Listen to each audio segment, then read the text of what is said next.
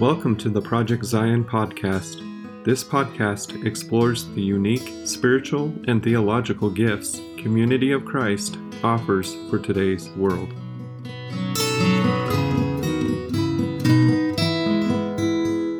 Hello and welcome to the Project Zion podcast. I'm your host, Carla Long, and today you're listening to what I can only assume is your favorite podcast of all time, Percolating on Faith with Charmaine and Tony Chavala-Smith. Hello, Charmaine. Hello, Tony. Hi, Carla. It's our favorite one to be with you on. Oh, of course, it's our only one to be with you on, but it's still our favorite. I'll take it. Let's just say I'll take it. So today on Percolating on Faith, where we talk about all matters of theology and things like that, we are going to be talking about, dun, dun, dun, Satan, the devil, or Lucifer, which I know things about Satan, the devil, Lucifer, but there's this TV show that was on. It was quite popular like 5 or 6 years ago called Lucifer. And I got to tell you, Lucifer was very attractive, very, very attractive man. Even my husband thought he was a very attractive man.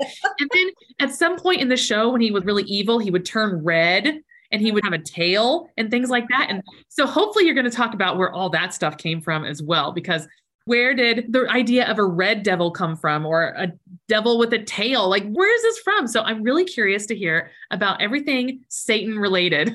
There's so much mythology woven into that, from all the way back to Babylonian mythology, medieval mythology, and so on. So the devil figure is a fly strip for mythology. Let's put it that way. So just tons of yucky stuff sticks to it, huh? Pretty much. Let's talk about, where does the idea of Satan really even come from? How much does the Bible talk about it? Where did we get this, even the whole idea that Satan exists? Great question. Because there's this common tendency among human beings to believe that whatever they believe is what always has been believed, and that it's probably the right thing, and that all faithful people have always thought the same thing as they do. So they might be quite surprised to find out that actually the idea of Satan is something that developed over a really, really long time. In fact, within Judaism, there really wasn't until probably within a couple of years, first century before Jesus, there's starting to be an idea of a figure that is evil in some way. But before that, the figure Hasatan isn't evil at all, is actually part of the heavenly court. And so it's been a long progression. And so we'll hopefully be able to help you see what got stuck to the fly strip here. Tony was kind of suggesting that this idea. So it's the development over time. And we probably should say right up here, right at the first, that lots of people who are serious about their faith hate to learn that religion develops over time. The idea that one's religion has developed and evolved and is different from what it once was sometimes is really discomforting to people. And that may be because what people want from religion is often stability or certainty or security. The idea that it's a phenomenon like everything else that shifts and changes through time is difficult. But actually, with the idea of Satan and the whole idea of the demonic, we can trace out a development. And so we go back, probably the very first place in the Hebrew Bible where this figure comes up is in Job. And Charmaine just gave you the Hebrew word, the Satan, the accuser. And in the folk story that the book of Job starts with, Hasatan is a functionary. In fact, the term is not a name there. It's a title. It's a job description. Right, like bishop. Does that help a little bit, Carla? So, maybe I don't love you comparing the title bishop, the accuser, but whatever, we'll take it. I understand a good metaphor when I hear it. In the folk story, Hasatan is a regular member of the divine court. This is all the mythological imagery of the Old Testament. And Hasatan, and we'll call him a he, it's a masculine term in Hebrew.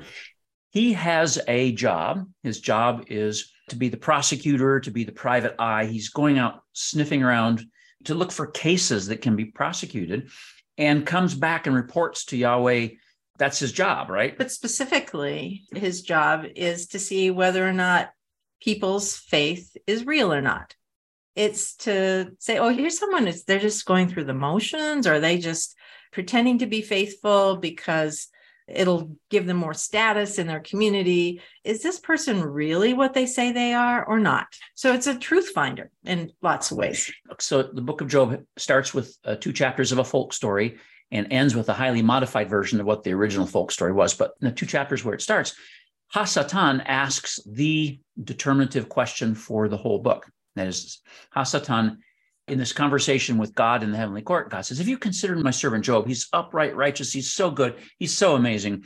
And Hasatan asks the question, well, does Job fear God for nothing? Is Job pious because you protect him, because nothing bad's ever happened to him? And so that's the question. Is Job's faith actually real? It's not an evil question, though in the story, I'm going to keep saying story. In the story, God allows Hasatan to mess with Job to see if what the answer to that question really is. All right. So that's where the figure really kind of first appears in the Hebrew Bible, say roughly around 500 BCE. And I think another way to talk about that question is, do people love God for God's own sake and not for what they get out of it? Right. So that's really one of the big questions of the book of Job. Are people faithful to God just because they can get security or stuff? Or do they love God for God's own sake? That's the testing that's being done by the Hasatan. We meet this word again in Zechariah, the prophet Zechariah, post-exilic, after the exile. So about what year? So, 400-ish, somewhere in there. 400 BCE. Yeah, somewhere. Zechariah is a book of multiple authors, so you have to play with that a little bit. But sometime after 500 BC, we'll say we meet the figure again. And we especially meet this figure with a slightly modified role in the book of Chronicles. And in Chronicles, Satan is now the one who caused King David to take a census he wasn't supposed to take. And now, very interestingly, the chronicler, the author of Chronicles, has in front of him Samuel and Kings. And so he's coming up with a new version of the history of Israel. And when you go back to Samuel and read about the census David took, what you're told there is that Yahweh stirred David up to take a census so that Yahweh could then justify punishing him, right? In the older Old Testament traditions, everything is single causality. God is behind everything that happens. God made David take a census and therefore could justify a little bit of discipline there. You get to Chronicles, it's shifted. Now we're, say, in the 300s BCE, it's shifted. Now it's Satan. It's a different figure. In other words, there's an awareness, there's a dawning awareness that the old single line causality, God is responsible for everything, doesn't work anymore. And during their time in exile, so 587 to 538. 538, I can never remember those numbers. They're not round numbers. Anyhow, during that time, they're in Babylon, and they're influenced by other religions, Persian religions, where Zoroastrianism comes from. And so as they're coming back to Israel, to Judah, they are bringing with them these ideas of other powers that affect different things, that are helping them to make sense both of their exile. Why would God have let this happen to us? And now they have this other figure that they can start to say, well, maybe this figure, which we now could say influenced David negatively, may also have been some of the cause for why we had to go through this very difficult time. Either that figure being at work in our midst and making us turn away from God, or having some power to mess up our lives. In Persian religion, there's a strong dualism, right? There's a good God, and then there's a not so good God, and they're in kind of a constant conflict, right? And so the issue is they're almost equal gods, which is not compatible with Jewish thought.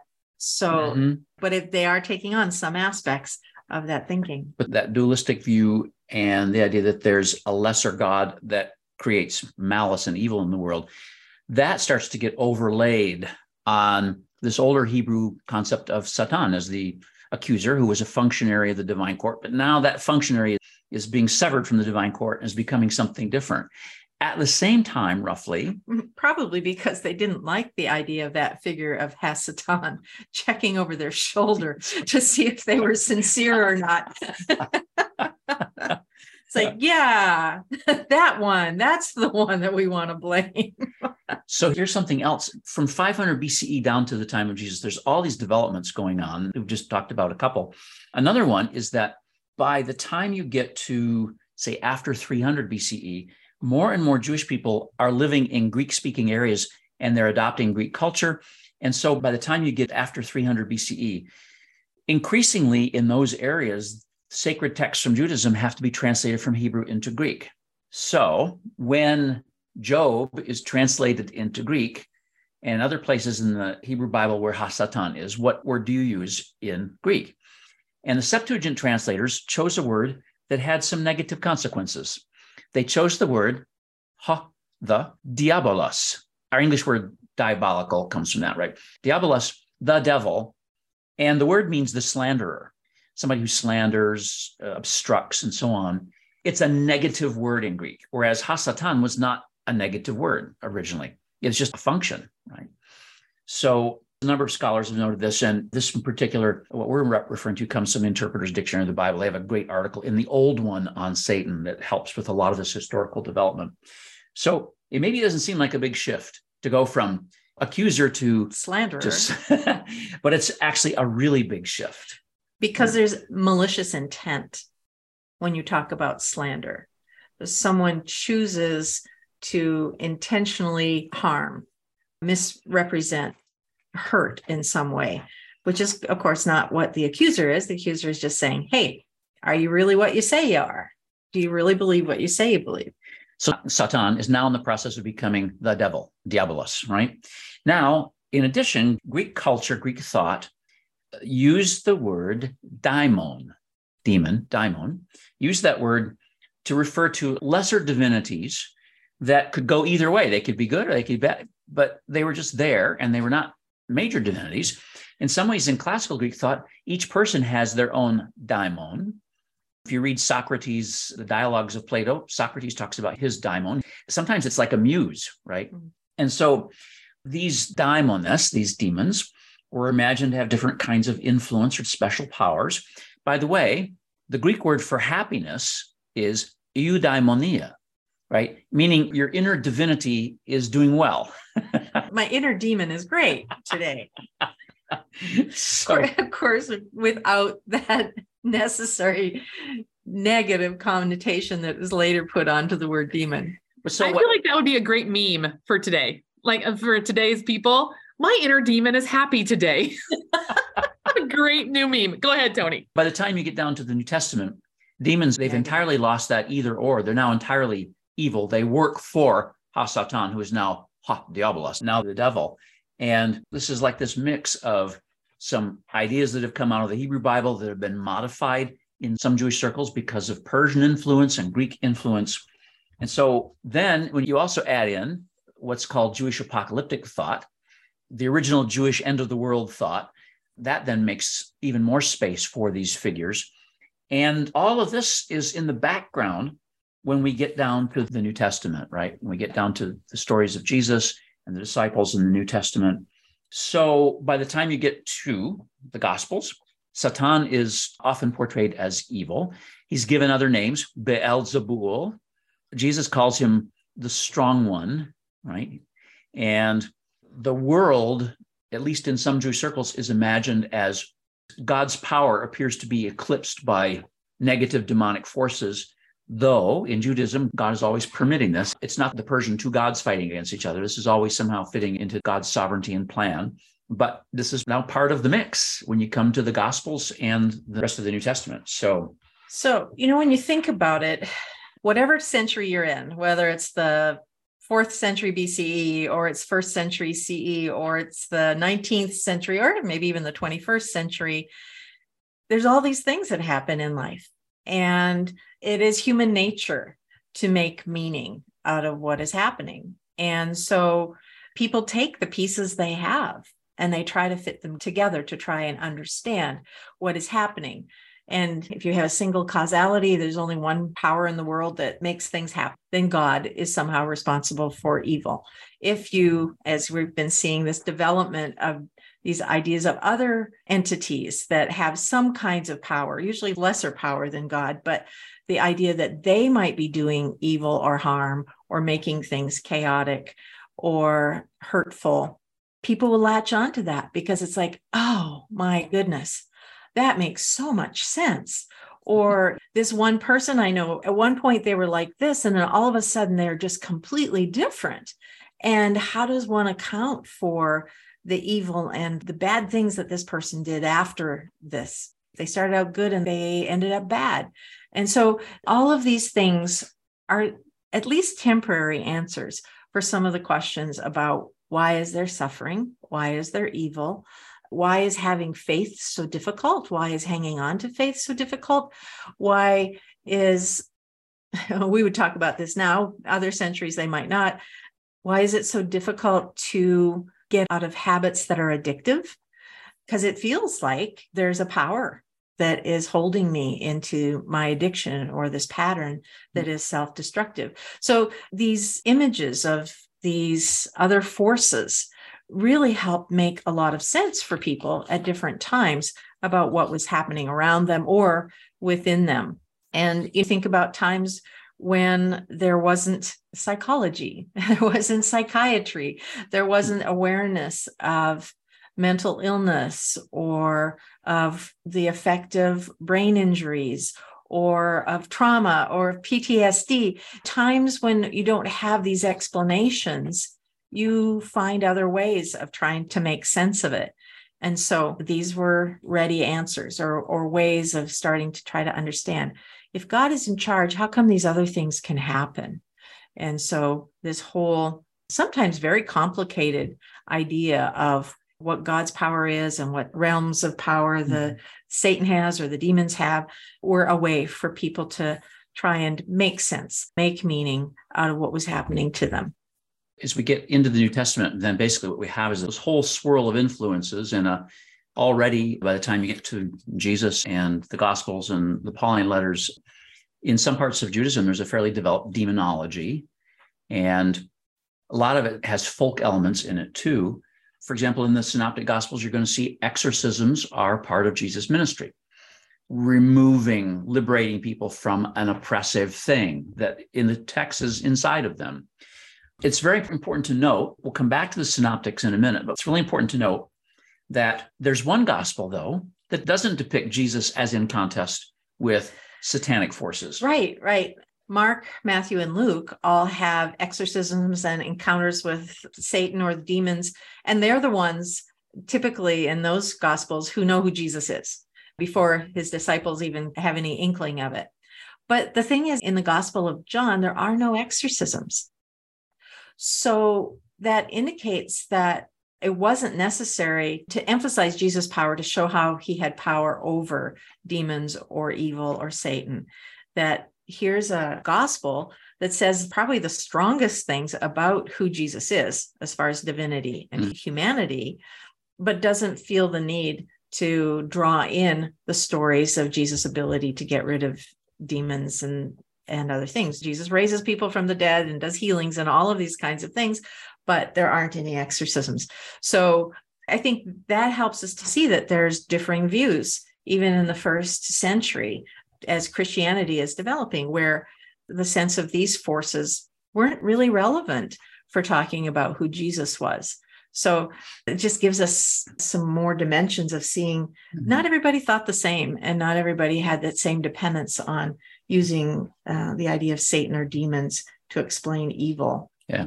And in John, Jesus can say things like, I'm the light of the world, and so on. His contest is with darkness, which in the gospel is willed refusal to see what's going on. Which is people. It's people's ideas that the Gospel of John is having Jesus challenge, not demons. If we go back to the Synoptics, Matthew, Mark, and Luke for a second, there, Jesus comes preaching the kingdom of God, the reign of God. Repent, for the reign of God has begun, it's commenced. And exorcisms, as well as healings and feedings and other things, that is a sign that God in Jesus has come to clean out the house, right? In other words, demonic powers are part of what is oppressing people. And so Jesus' exorcisms are part of the dawning of the reign of God. And as I mentioned earlier, Jesus refers in one gospel story, he refers to Satan as the strong man. And in that little saying, he describes himself, he's like a thief who's come to plunder the strong man's house, which he does. In other words, freeing people from obsession, from possession, however we want to describe it, was part of kicking the strong one out of the house and taking people back. Letting new kinds of power rule. There's that marvelous story. It's in Mark 5 and then paralleled in Matthew and Luke about the demon called Legion, right? And you have to ask yourself in the story, when Jesus confronts the man and confronts the demon and asks what your name is, the demon names himself as Legion, uses a Latin word for a regiment of Roman troops, a Roman legion. And it's so interesting that the demon calls himself Legion, because one of the things we haven't put into this picture yet is you take all those influences we talked about earlier and then add into it Roman imperial occupation, often by violence and force. And you've got a mix in which there's a lot of bad stuff that's happening, right? People's land is being taken away. There's death if you step wrong with the empire. You're paying taxes, high taxes to be to have the soldiers wandering your streets and picking on people. And so you've got this situation of violence. There is actually an external force now that has occupied Palestine. And so the demon Legion, calling himself Legion, is part parody, right? In other words, or political. Yeah. Let's call it political parody, right? Yeah, it's like, so what is your name? Legion, for there's so many of us.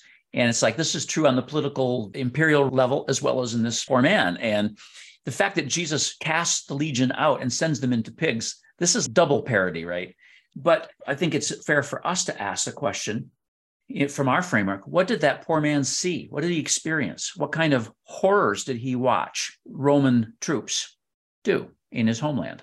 You can imagine that. And yet Jesus overcomes that and gives him his life back again. Sometimes that story, the focus is on the number of demons, or that they go into the pigs, or that the pigs go and drown. And then people say, you're messing up our commerce here, out of town with you.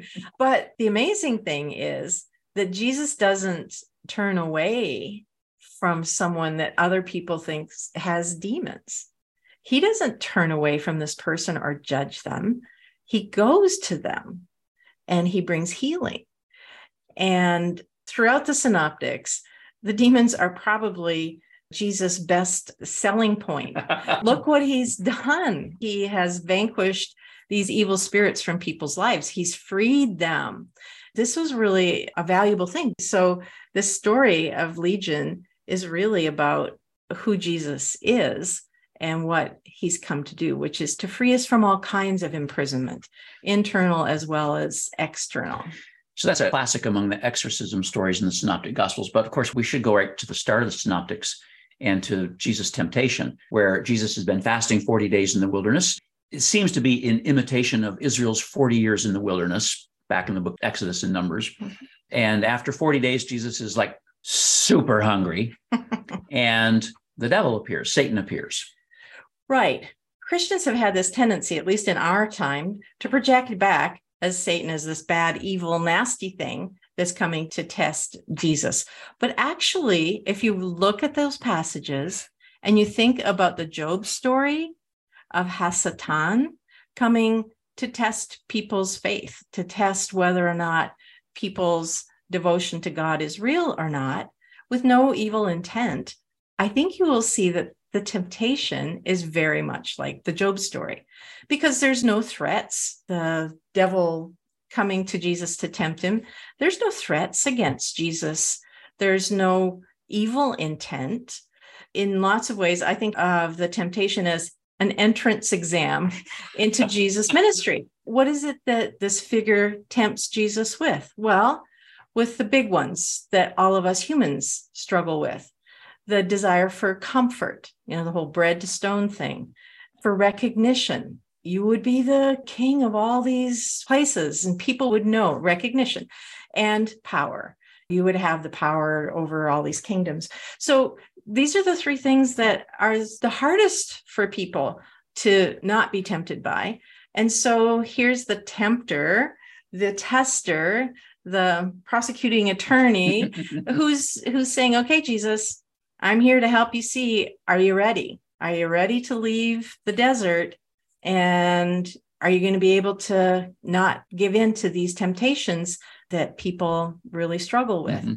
Because there isn't any evil intent. I think you'd have a hard time finding real evil intent in the temptation story, but it really is about helping Jesus know, am I ready to begin this ministry? So this scene in the Synoptics in some ways is a throwback to the older idea of Hasatan. But in a sense, it's not the most common view in the New Testament. There's the views we've already talked about are in the Pauline letters, there are demonic principalities and powers, right? Power structures. You can go to the Pauline letters and you can have an analogy for what we call structural evil in our time, systemic violence and oppression and corruption. Paul calls that kind of stuff the principalities and powers and gives them a kind of a sense of that they're demonic, right? That they're against God's will. But then elsewhere, you can go in the New Testament, like to the book of James. The book of James is really interesting because it kind of, we'll say, demythologizes all of this. I'll give you the two examples. In James 1, the author says, "Blessed is anyone who endures temptation. Such a one has stood the test and will receive the crown of life that the Lord has promised to those who love him. No one, when tempted, should say, I am being tempted by God. For God cannot be tempted by evil, and he himself tempts no one." Here's the key verse. "But one is tempted by one's own desire, being lured and enticed by it. Then when that desire has conceived, it gives birth to sin, and that sin, when it is fully grown, gives birth to death." In other words, real temptation arises from within. It's not from an external thing. When I am tempted to hyper eat at a pizza buffet, it's not because some external force is making me. I can't say the pizza smells so good, I just must keep eating. Oh, no. It's something within me. It's me giving in. Carla. So what's really interesting though, and Charmaine, I think you may have touched on this, but the idea, and maybe you're going to talk about this later, but the idea that Satan does force us to do bad things. Where does that come from? Obviously, it's not from what you've just read, but that overarching view of Satan or the devil or all the other words you've said is that being forces us to do bad things. Where did that come from? And if you're going to talk about that later, I totally understand. Well, I don't think we're going to go into it a lot, so we'll just jump in here. I think there's a number of things. So we are enriched by psychology, which helps us to become self-aware. And we can name that some of these impulses come from within us. But when people didn't have that to be able to say, I have an addiction, then it really does feel like there's an outer power that is making you do something that you can't control. And so I think that whole idea that we are not in control of this thing must mean that somebody else is. And I think that is an easy place to then give over the power to a persona, a being, because we can't control it, but somebody else must be controlling it. Does that make sense? For people who haven't understood the power of addiction, either at a physiological level where our body needs it so much that if it doesn't get it, it's sick. And then that being there for us, only taking us deeper into the addiction, but that's coming from outside, not being able to see it as somehow built in to who we are. And we've lived in a time when there aren't ways of dealing with this except by guilt, by saying, well, you're just a bad person. You have no willpower. There's something terribly flawed about you, or God doesn't care about you and is not going to help you have the strength to change this. And faithful people who prayed and prayed and prayed for things in who they were to change, and it doesn't. Again, you're grasping, you're looking for ways to explain this. Yes, I love God, but this addiction has control over my whole being. And when I'm under its control, I'm terrible to the people around me, or I hurt myself, or I hurt other people. It's like whatever pieces you have, you put together to try and solve the puzzle that you've got. So, and because these ideas have been there, either deeply ingrained in people's belief or Christian thought, or floating around, kind of transitory, people will grab at them because they at least explain things when nothing else can. And we could say that in the New Testament, there are different approaches to this. Some, we're backing up now to the first century, but for example, James approaches that, look, temptation and evil, they come from inside of you, right? So you can't blame it on an external force.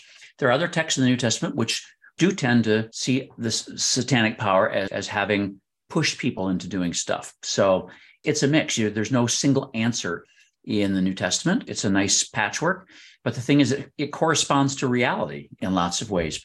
You could answer, if you want to be 21st century and use a little bit of Jungian psychology, you could say, where does this stuff come from? Well, it may come from our unacknowledged shadow side in our own personality, right? We have multiple sides of our own personalities, and one is the shadow side that often functions behind the scenes, has lots of power in our lives. So, but it's really important to, for now, we'll just say that the New Testament has a variety of different ways to think about these things. And James' way is to say we have control over this stuff. This is not outside our control. In fact, James chapter 4, verse 7, the author says, submit yourselves to God, resist the devil, and he will flee from you.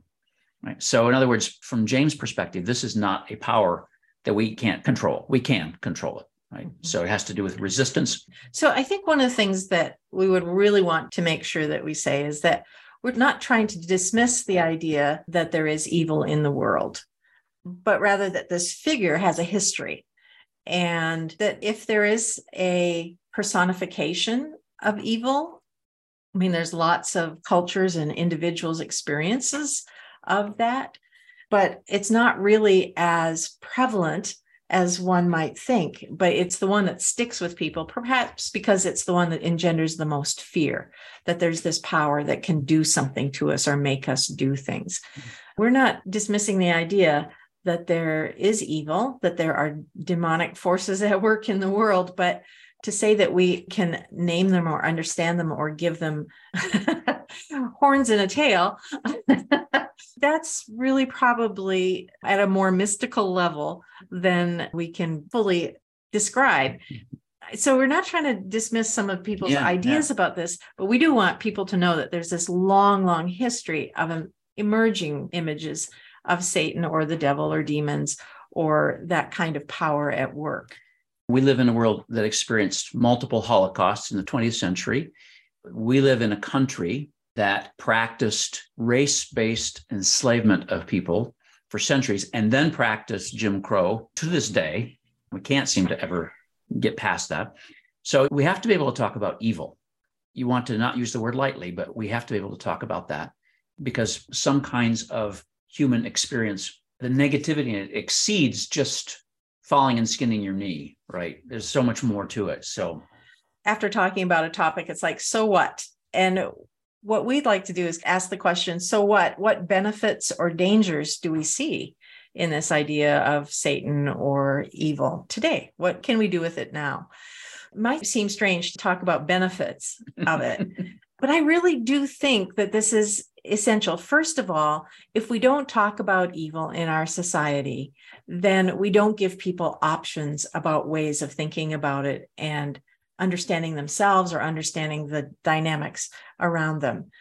And especially for groups or people who have the Deuteronomistic theology that we've talked about, where if you do good, you get good, and if you do bad, you get bad. And so if bad's happening to you, you're the fault, it's your fault, and God's punishing you, or your actions themselves are punishing you.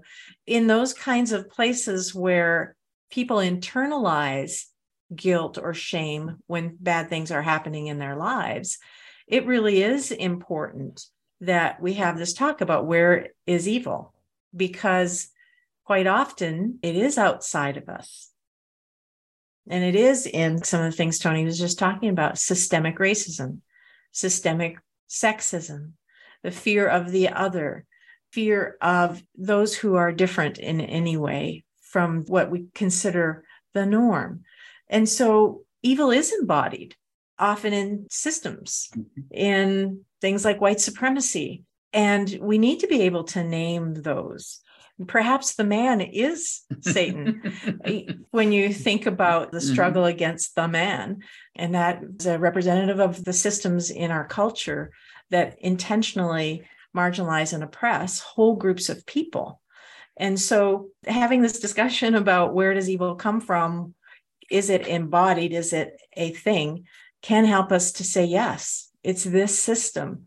It's the incarceration system that is willing to incarcerate people of one color at many times the number of white people who are incarcerated. So it's all those kinds of things. There's actually two little benefits in there. One is talking about it, and the other is able to recognize and name the evil that is around us. And it's just so important to be able to do that, because I'm going to use some Paul Tillich language. Paul Tillich, the great 20th century theologian, he's one of the few theologians who used the word demonic. He used it symbolically to describe the very things that Charmaine is describing there. Paul Tillich was forced out of Nazi Germany because he was a socialist and pushed back on the Nazis.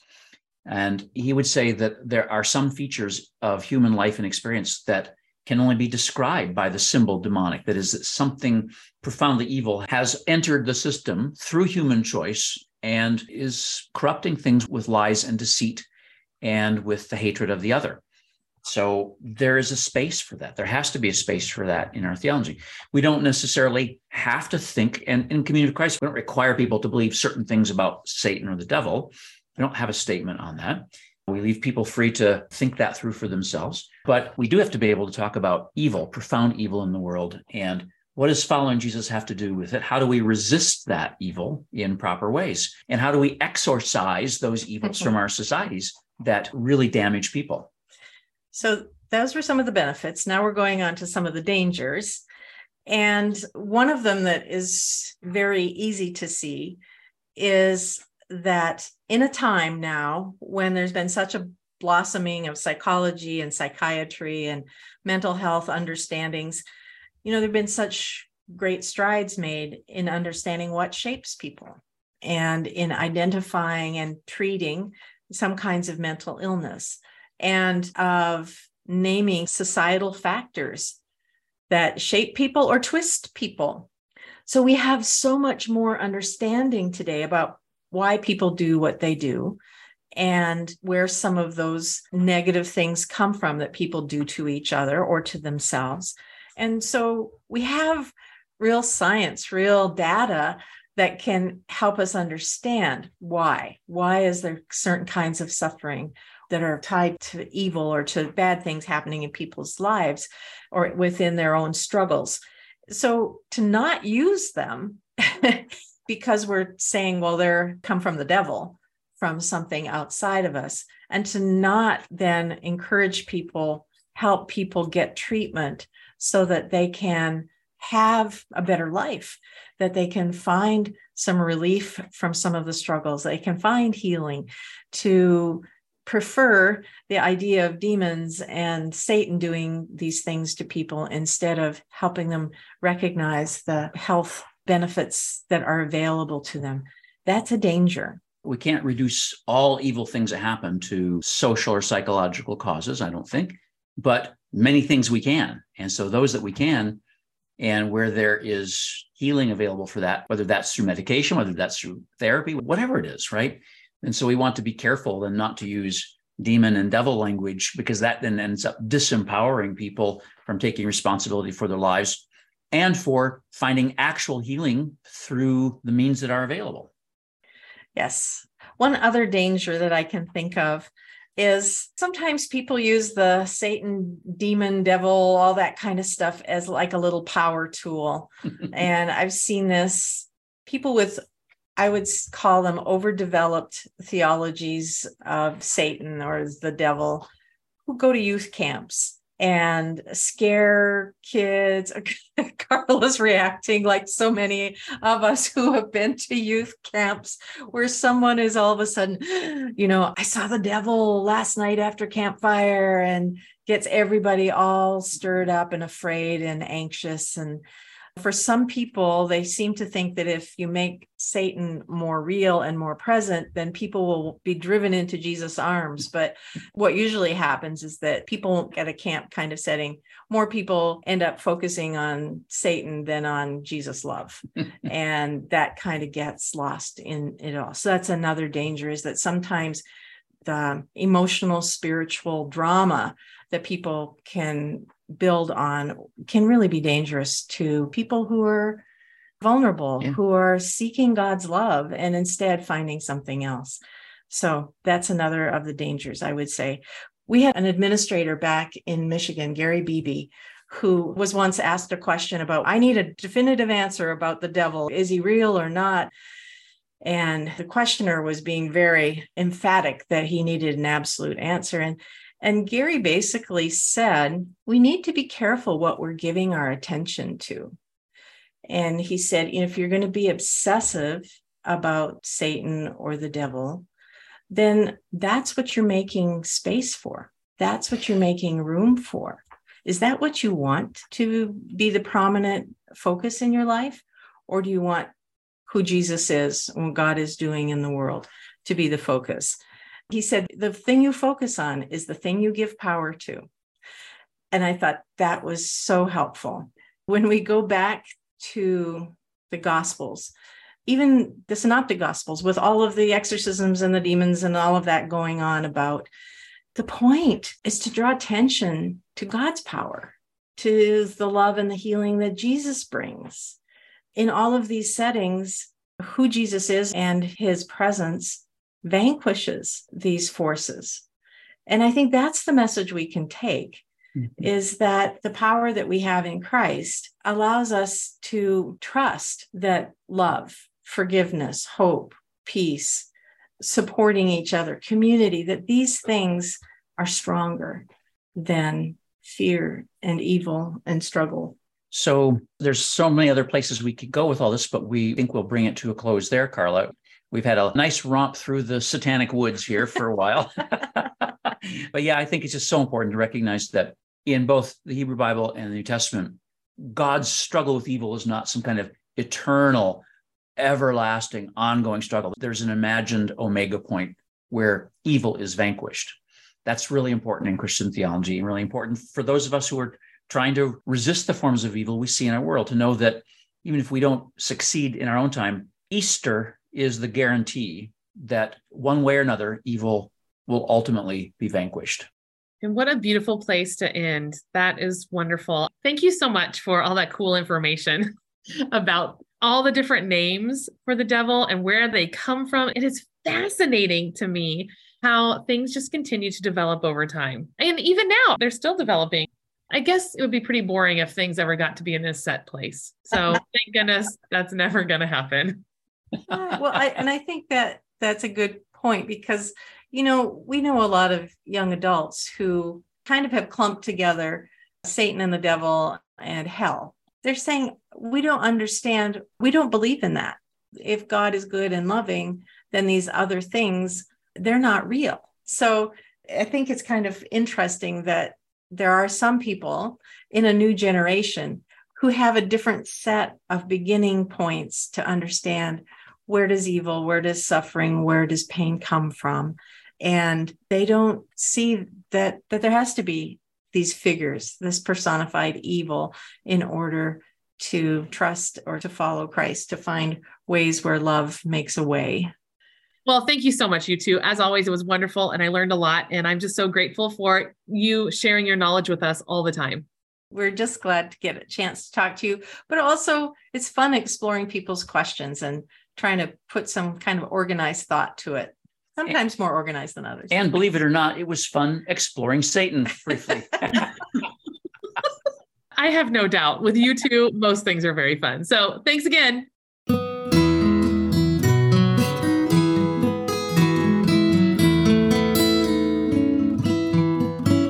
Thanks for listening to Project Zion Podcast. Project Zion Podcast is a ministry of Community of Christ. The views and opinions expressed in this episode are of those speaking and do not necessarily reflect the official policy or position of Community of Christ. The music has been graciously provided by Dave Hines.